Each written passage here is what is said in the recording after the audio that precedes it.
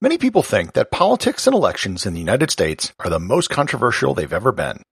History, however, begs to differ. Perhaps the oddest and most controversial presidential election in American history was the election of 1824. It is an election that doesn't get a lot of attention given who won and the lack of major issues at stake, but it is one which more people should be familiar with.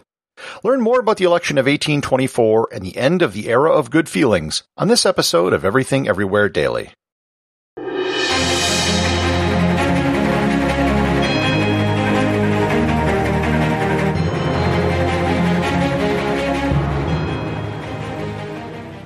This episode is sponsored by ButcherBox. Summer is right around the corner, and that means cookouts. No matter what your preferred food is for a cookout or a barbecue, ButcherBox can help you make it the best. If you want to serve up some hamburgers, ButcherBox has grass-fed ground beef to make the perfect smash burger. Want to cook up some steaks? Well, ButcherBox has that too, with some of the best cuts of steak such as New York strip, ribeye, and filet mignon. Do you like grilled chicken? Well, ButcherBox has some of the best pasture-raised chicken that you will find anywhere. And if you really want to wow people at your next cookout, you can try grilling some of their wild-caught salmon on a cedar plank. Sign up at butcherbox.com/daily and get a special deal.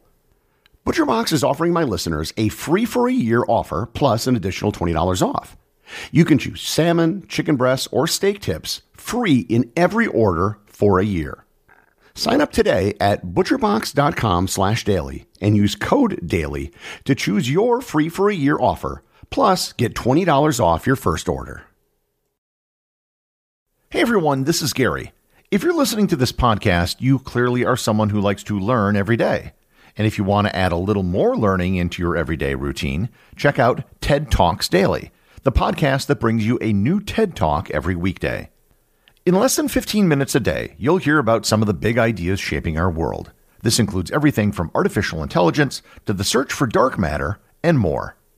Listen to TED Talks Daily wherever you get your podcasts.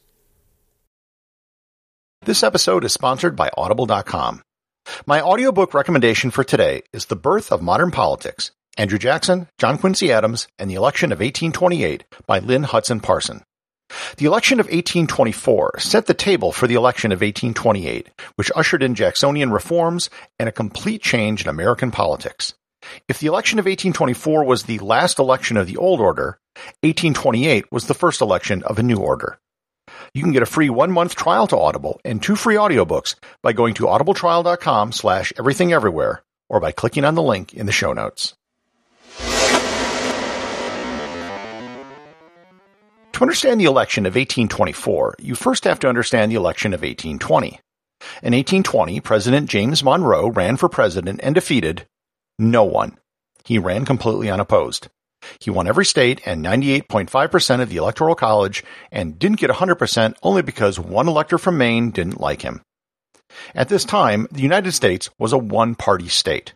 Not in the way that North Korea is a one-party state, but the opposition Federalist Party fell apart after the War of 1812, leaving the Democratic Republican Party as the only viable national political party in the country.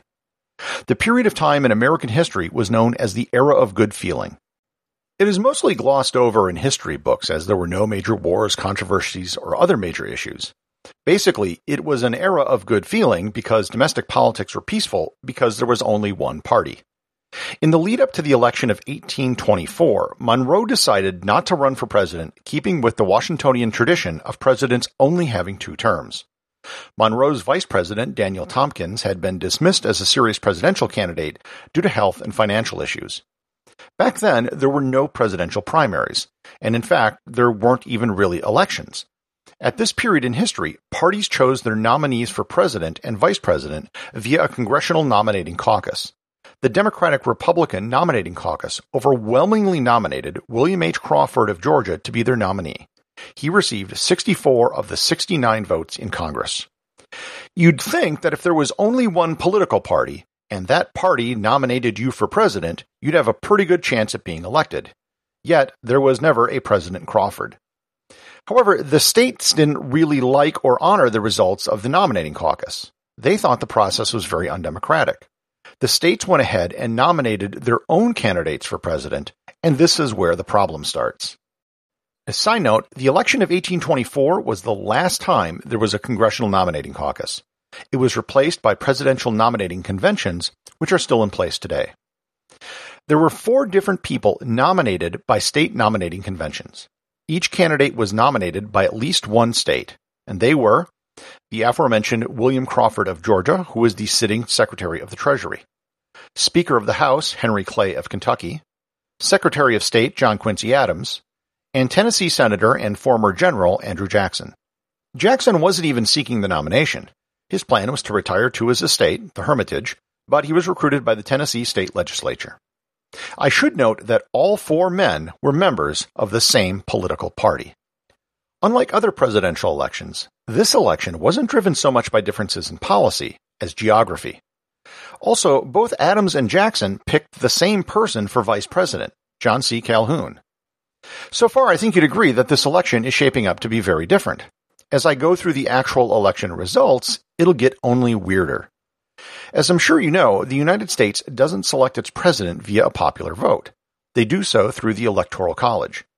In the early United States, electors to the Electoral College were chosen by state legislatures. In 1824, many states still didn't have a popular vote for determining their Electoral College votes.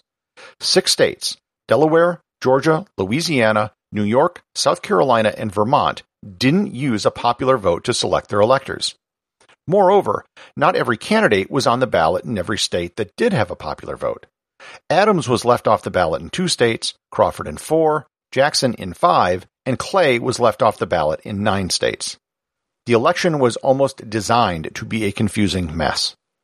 All 4 candidates won at least 3 different states. In 1824, there were 261 total electoral votes, which meant you needed 131 votes to win. No one reached the 131 number to win in the Electoral College.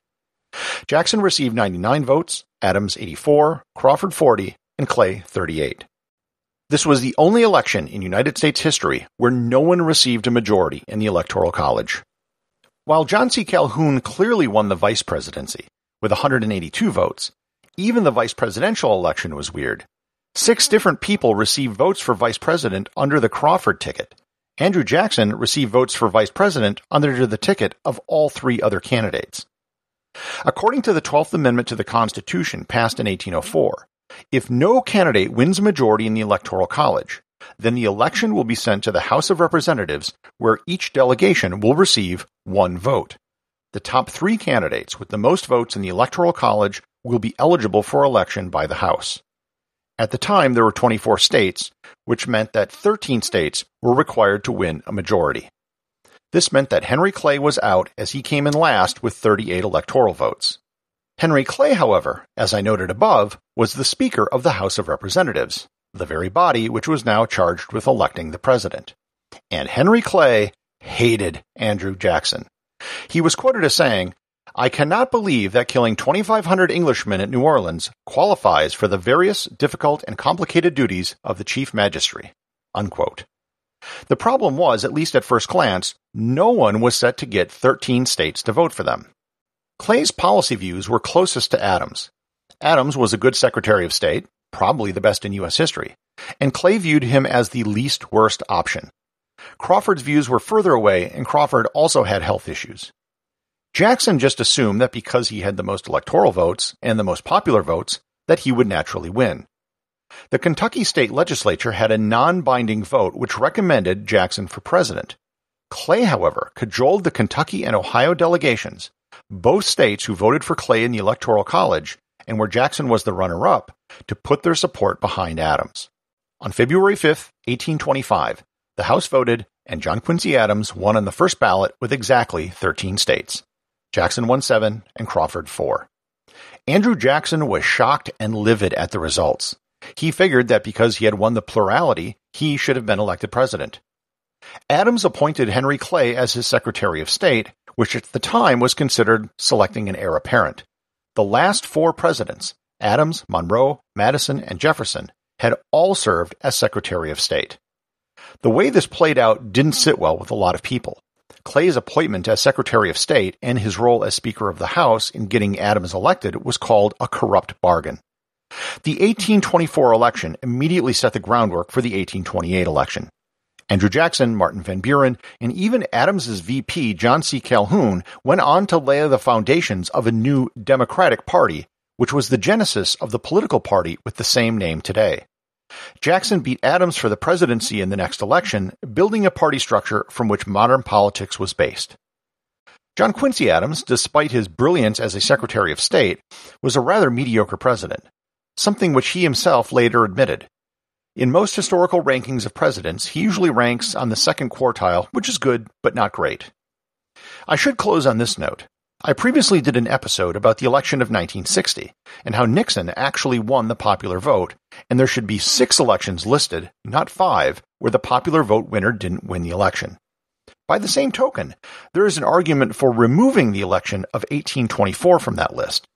Yes, while Andrew Jackson did get more popular votes than any other candidate, a full quarter of the states didn't even have a popular vote, and the largest state in the Union at that time, New York, went for Adams but didn't have a popular vote.